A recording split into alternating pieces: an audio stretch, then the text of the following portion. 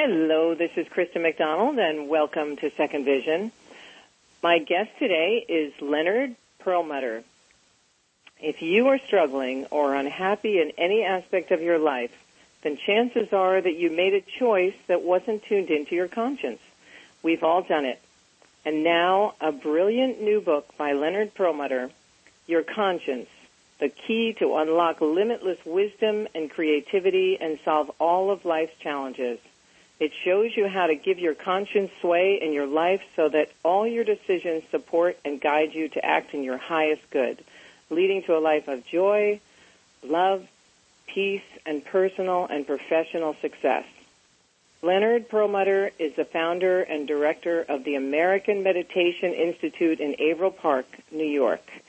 And he is also the author of the best-selling Heart and Science of Yoga and originator of National Conscience Month.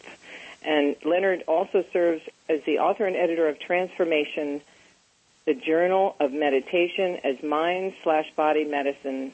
And I am so delighted to have him back on the show after a couple of years. So nice to have you here, Leonard. Thank you. It's a real honor. I deeply appreciate it. Thank you. Well, I'm really excited about your new book, and I wanted to start by asking you, to explain to people, what is the conscience mind, and how can we listen to it, and how can we solve problems by doing so? Well, we all know that we have a conscience, and we also know that we have other voices in our mind. The conscience itself is a very interesting function that we have, because it is the only function of the mind that can discriminate, determine, judge, and decide. And when we use the conscience, we know that we feel pretty well. And when we don't, a lot of times we experience guilt, and it's painful. But the conscience has the capacity to tell us what to do and what not to do in every situation, what thought to think, which word to choose, which action to take. That will always lead us for our highest and greatest good. Well, that sounds wonderful, but most of us don't do it all day long. So is this comparable to your intuitive voice, like having a gut feeling? Yes, because very often that gut feeling comes to us physiologically before we can intellectualize the situation.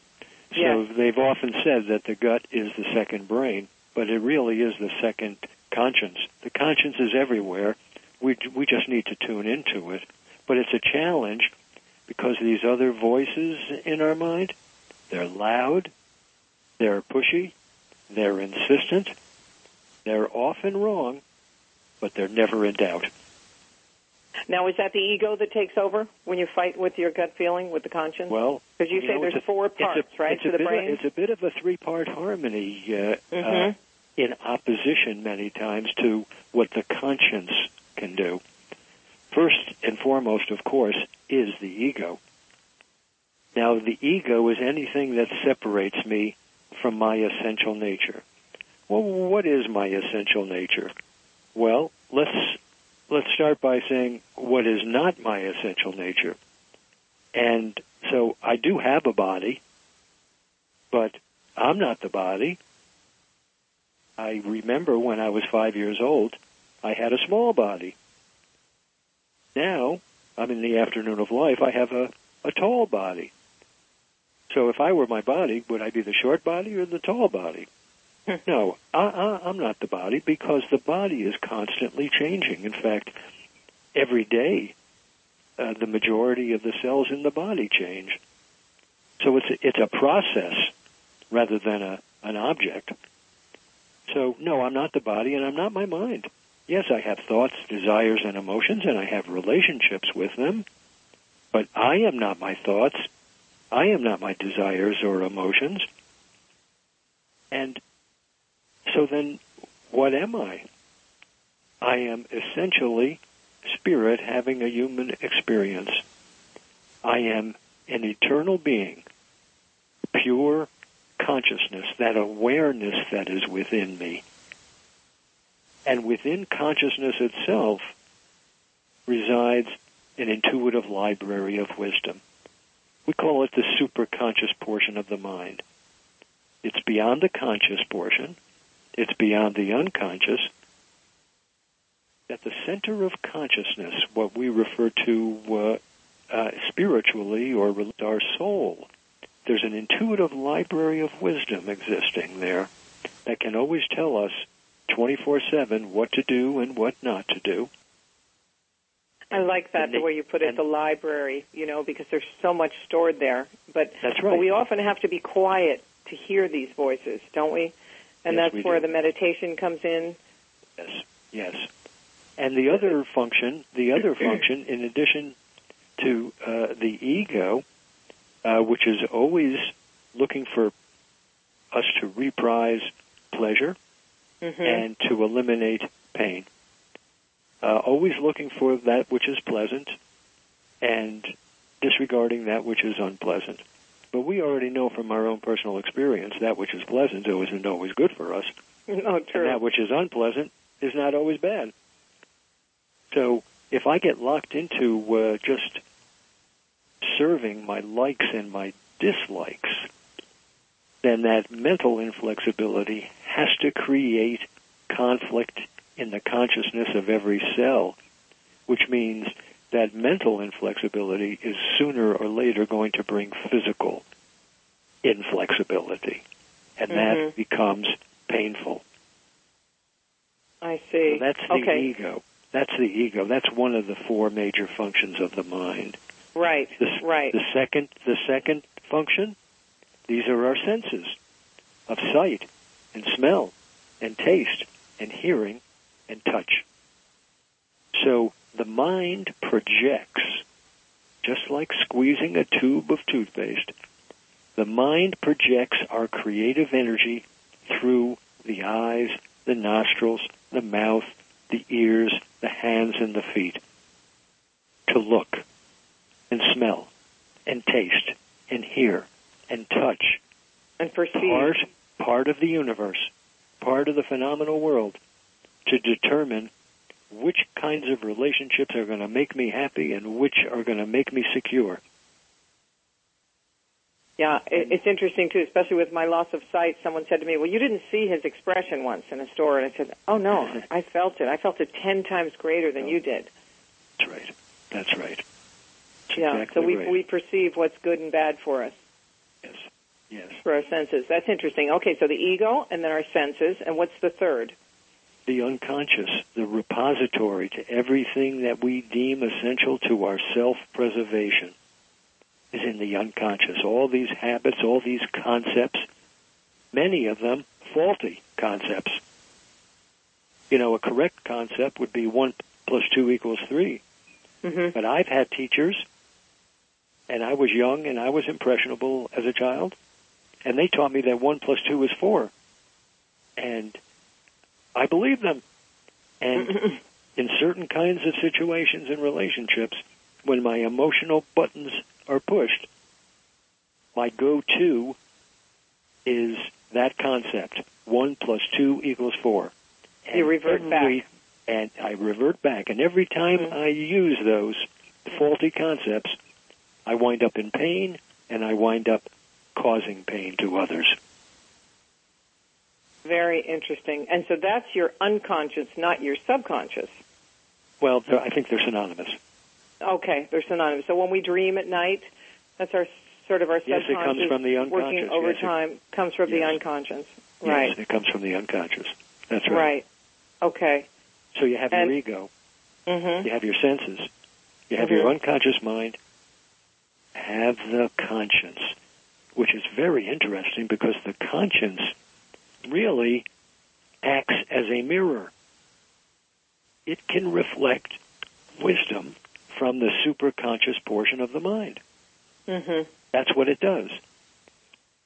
And when the ego, senses, and unconscious mind are not loud and screaming, the conscience can reflect wisdom from the superconscious mind into our conscious mind. And we will know what's to be done and what's not to be done. Well, how do you tap into that? through meditation? Well, yes, that's right. And that provides us tools. But we have to remember, and this is critically important for folks to know, when the ego senses and unconscious mind are unwilling to give up their own personal agendas, their own limited perspectives, then the conscience becomes overwhelmed and its reflective capacity is diminished. And so, because the conscience is the only function of the mind that can judge and decide, it will judge and it will decide based on the limited and very often faulty concepts presented by the ego senses and unconscious mind. So in that case, the conscience makes the decision, but really it's just a rubber stamp of the ignorance of the ego senses and unconscious mind. So it loses all of its power. It loses its power. Yeah. And so what we have to do, our work, our human work in every relationship, is to learn to parent and train the ego. Parent and train the senses. Parent and train the unconscious mind to recognize that the conscience alone has the capacity to reflect wisdom from the superconscious mind. Mm-hmm. And for the sake of an experiment, we ask the ego senses and unconscious mind to support the conscience. So you do that through affirmations when you're meditating? Let's say you have a decision and you know sort of in your gut it's wrong, but you have your personal agenda, like you say. So you want to keep going forward because it gives you pleasure in some areas. So you're talking about then you train it through meditation and consciously affirmations and fighting with the ego and well, training I would not say fighting with the ego. Okay. I would say loving the ego. Mm-hmm. Mm-hmm. Because I don't want to get rid of the ego. I need a healthy ego. I cannot speak to you in an intelligent manner without employing my ego right now. Mm-hmm. Mm-hmm. When I go shopping, I need a healthy ego to drive my automobile. Yes, to function. Yeah. So I want to simply expand the panorama of what the ego can see. Mm-hmm. And I do that through the scientific experimentation process. I ask the ego and senses and unconscious mind to experiment with what the conscience is saying. And I start the process with something that's easy. So for example, if I finished dinner and the question comes up in my mind, are you going to brush your teeth? Well, I immediately have a family meeting. I sit down around the kitchen table with the ego, the senses, the unconscious mind, and the conscience. And I say to the ego, what's your opinion? Do you think that we should brush our teeth? And of course, the ego is all about pleasure. So, no, that's not pleasant. I don't want to do that. Okay. Well, how about the senses? What do you say? Oh, I'd like a second slice of apple pie instead of brushing my teeth. All right. And what about you, unconscious mind? Oh, well, I'm with the other two because I have fond memories of that second apple pie slice. And what about the conscience? Well, this life is a marathon. It's not a sprint. You need good, healthy teeth and good, healthy gums, and you need a good, strong immune system, and brushing your teeth will do that. So I think That's a great analogy. I think it's a no-brainer. Why don't we just all go into the bathroom, brush the teeth, then we'll come back to the kitchen table and talk about what you experienced. And my experience is that the ego had a pleasant experience. The senses takes its tongue and rubs it on the teeth and says, "Oh yeah, I don't have any that mossy feeling on on my teeth right now after brushing the teeth. And the unconscious mind said, well, maybe it's okay. So they all experience a benefit. And it was relatively so you have a committee easy. meeting. That's right. That's yes, right. Because we're a holistic organism, right? We need everybody to pull in the same direction. Right now, it's anarchy in the mind. That's right. It's just the loudest There's voice. There's too much of that in the world. That's just a reflection of what's going on in our minds, right? It's true. That's right. You're right. So are there two kinds of thoughts, you say? Tell us about the two kinds of thoughts that we have and why karma is so important, too. Yes, there are two kinds of thoughts. And this is very interesting. And I'm going to bring up two Sanskrit concepts. Sanskrit is the ancient Indian language. And Sanskrit is an interesting language because unlike English and German, which emphasize material objects in the language, Sanskrit emphasizes spiritual concepts. And so in Sanskrit, there are two terms. One is called Preya, and the other is Shreya. And they sort of go together, and you can sense that because they rhyme. Preya, Shreya. Well, the Preya thoughts represent some form of an ego or sense gratification that conflicts with our superconscious wisdom. So that might be that second slice of apple pie. It might be and that's fear. Called the Preya. Preya. It might be. It might be fear. It might be anger, or judgment, or some desire for something that might give us a passing pleasure, but always leaves pain in its wake. So that's Preya. And that's sort of the ground upon which the personality currently stands. We are addicted to a lot of Preyas in our lives. Yes. And the second term is called the Shreya. The Shreya is not so comfortable, not so familiar, not so attractive, but it will always bring us closer and closer to fulfilling the purpose of our lives without pain. So, what to do? Well, obviously, we want to make sure that every thought we think and every word we speak and every action we take is in service to the Shreya. But that's not always possible. When, for example, I'm driving to work and somebody cuts me off in traffic going at about 90 miles an hour and I have to slam on the brake, what happens? Oh, I have a relationship with anger. Right, you react. Right. What am I going to do with it? How am I going to dance with it? If I give it more and more attention, what happens? Oh, my entire physiology is poisoned. I'm hurting myself.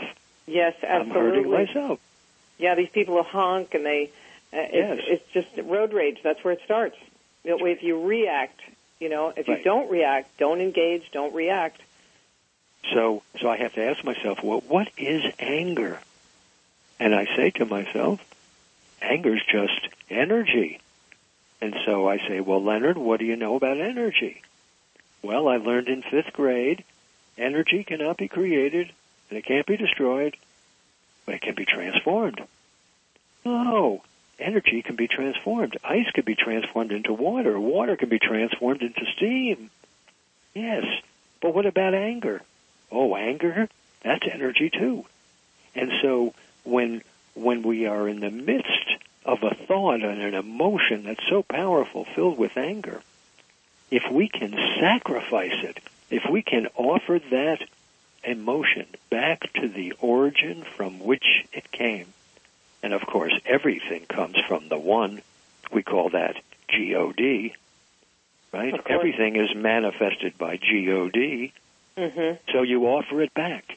And the act of sacrifice in Latin and Italian, sacrifici, means to make that energy sacred. And by sacrificing it back, it's actually repurposed. It's like sending crude oil to a refinery. I can offer that energy of anger back to the origin from which it came, miraculously, it will automatically be transformed into strategic reserves of healing energy, willpower, and an increase in my access to the superconscious portion of the mind, which makes me more creative, simply by giving up that emotion. Oh, that's beautiful. Because they're really worthless emotions. You know, I mean, anger or even rage or fear, any of it, they really don't serve us at all. You know, even in an emergency when you think, oh, the house is on fire, and you know, I mean, where do you go with that if you can't? There's no payoff, is what I'm saying. You know, like you say, you just hurt yourself and hurt others. Well, that's the payoff, right? We wind up hurting ourselves. We're our worst enemies. Yes. The mind is our problem. The mind is our problem, and the mind is our solution. We have to work with the mind to go beyond the faulty concepts that exist in our mind. We have to change our software. We do that with the computer. If we have a virus on our computer, what do? We try to get rid of the virus so that our software will operate more efficiently. Do we ever do that with our own mind? No, we just carry these faulty concepts wherever we go. And when we become emotionally triggered in certain situations, we use those concepts, and we always wind up in pain. We're like a Saturday morning cartoon. Yeah. And so a little bit more on the karmic thoughts. Are you saying that God hears all of our thoughts? And there's two kinds of thoughts, right? The two that you just described. Yes, the Preya and the Shreya. Right. And who is God? God is just consciousness. Right? And that means awareness. We are aware of thoughts. Remember, this is the seventh day of creation. And I'm experiencing it through this mind-body-sense complex. Because God, in order to be God, must experience the infinite number of possibilities. And those infinite number of possibilities can only exist through ignorance. The perfection of the supreme intelligence has to be covered. So do you have to believe in God to benefit from the kind of meditation that you're talking about for everyone listening? Absolutely not. No, absolutely not. In fact, I encourage all my students and anybody who's listening, who's interested, I say, be a doubting Thomas.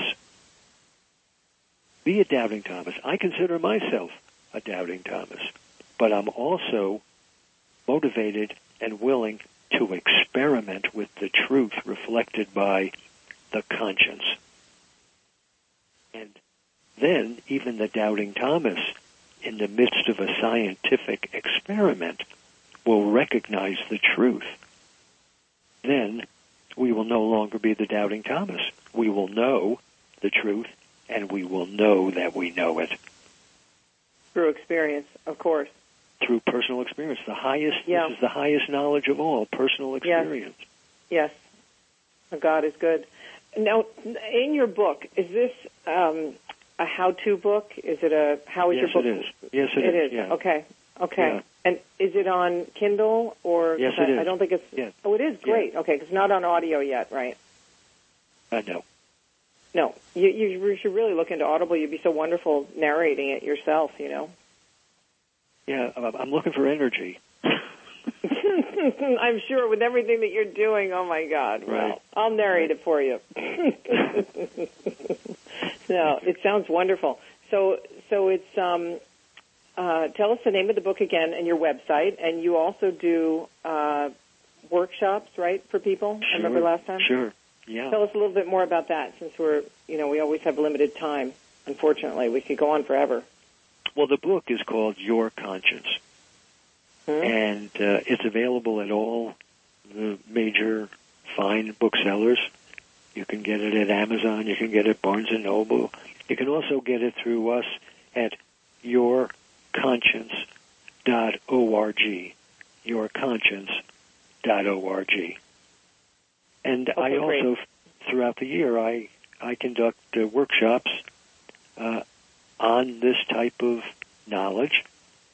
Every 6 weeks we have a new semester, and people can take a look at our website, our main website, which is AmericanMeditation.org. Great. So if someone were buying your book and they were looking for a 101 on meditation, would your book be a good place to start? If someone... Absolutely. Okay, great. I find, especially during the pandemic, meditation is so important, and I have to keep going back to it because, with our phones, people have something in their, at least I do, I have something in my ear all the time, whether it's an audible book or something self-improvement, or then it's the news. And it's really just, I told my sister the other day, the only time we find the answers is when we're quiet. That's why people pray. Yes. And it's the same thing, the quiet moments. And that's everything that you're talking about today is a reminder to me, and I hope those people listening, that we need to be quiet to find the answers, the right answers, to lead us in the right way to joy, as you say, and peace and harmony, so we don't go off the rails on the highway. And you're correct, because meditation provides us the tools to act skillfully. It provides us the ability to focus our mind in a one-pointed way. And what does that do? Well, it creates a space between stimulus and response. And that space between stimulus and response then provides me the freedom to redirect my attention to the conscience so that I can become more creative in my response. And by serving the conscience and coordinating the ego, senses, and unconscious mind, I willingly give up some old praya, some old attachment, some old faulty concept. And what does that process do? Oh, it increases the muscles of willpower. So one-pointed attention, detachment, creativity, and willpower are the 4 tools that we learn every time we sit for a 60-second meditation. And then you can use those tools in every single relationship that you have. Yes. And so now you're so accomplished in meditation. When you meditate, do you meditate with one word, or do you go to a certain place? I have a group I meditate with. In fact, it's on Saturday again, too. And, sometimes the person who hosts it leads us through this beautiful meditation where where we were safe, either as a child or where we feel empowered. So anyway, what I'm asking you is, do you use words or just breath or combination? We use mantra. Our lineage, which is the oldest spiritual tradition in the world, uses mantras. Mantras are words or series of words containing the name of the supreme reality. We call that God.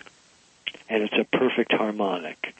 And every time we listen to it, 3 things happen. We experience an increase in love, an increase in fearlessness, and an increase in strength. So you just keep repeating that mantra, not verbally, we don't but in your head. We don't repeat it. We listen to it. And the more that we form one-pointed attention on that sound, we begin to see intuitively that the mantra arises from the silence, from the unknown, and it also returns to the silence. It returns to the unknown.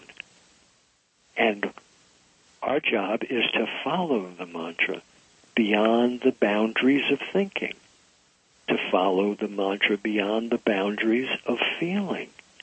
And when the mantra merges back into the silence, we are aware of the silence.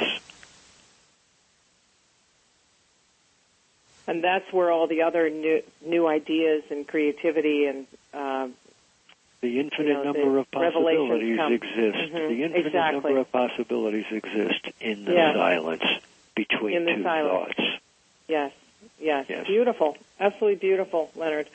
I am going to get your book on Kindle, and I'm so excited to read it. And this has just been a wonderful, wonderful show because it's exactly where I'm at right now, and I love to share messages like this, and you're so focused. And so everyone out there listening, Leonard Perlmutter, my wonderful guest, please check out his book, Your Conscience, and his website, yourconscience.org. Is that it?